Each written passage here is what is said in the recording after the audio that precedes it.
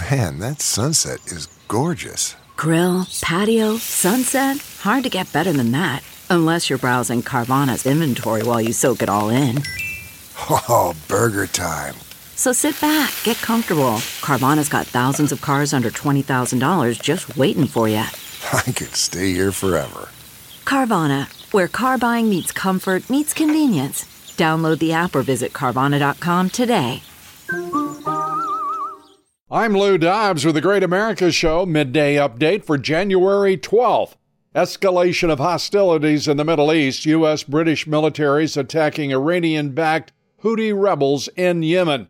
That strike carried out by U.S. and U.K. forces with the support of Bahrain, Canada, and Australia.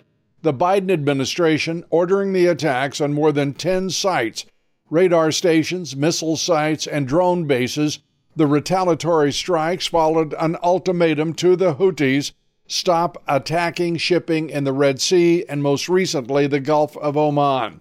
Houthi rebels declared the United States will pay a heavy price for the retaliatory strikes that killed at least 5 rebels.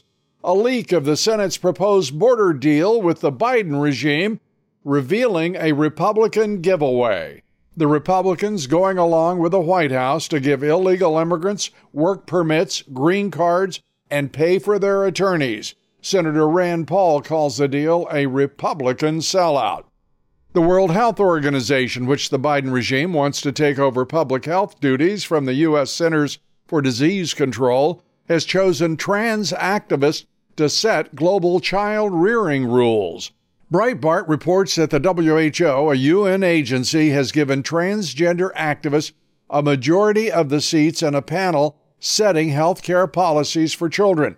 Of the 21 panel members, only 11 have medical training, 7 are transgender. That gives us a pretty good picture of what the Marxist Dems are up to, what they and the UN have in mind for that one world government they're building.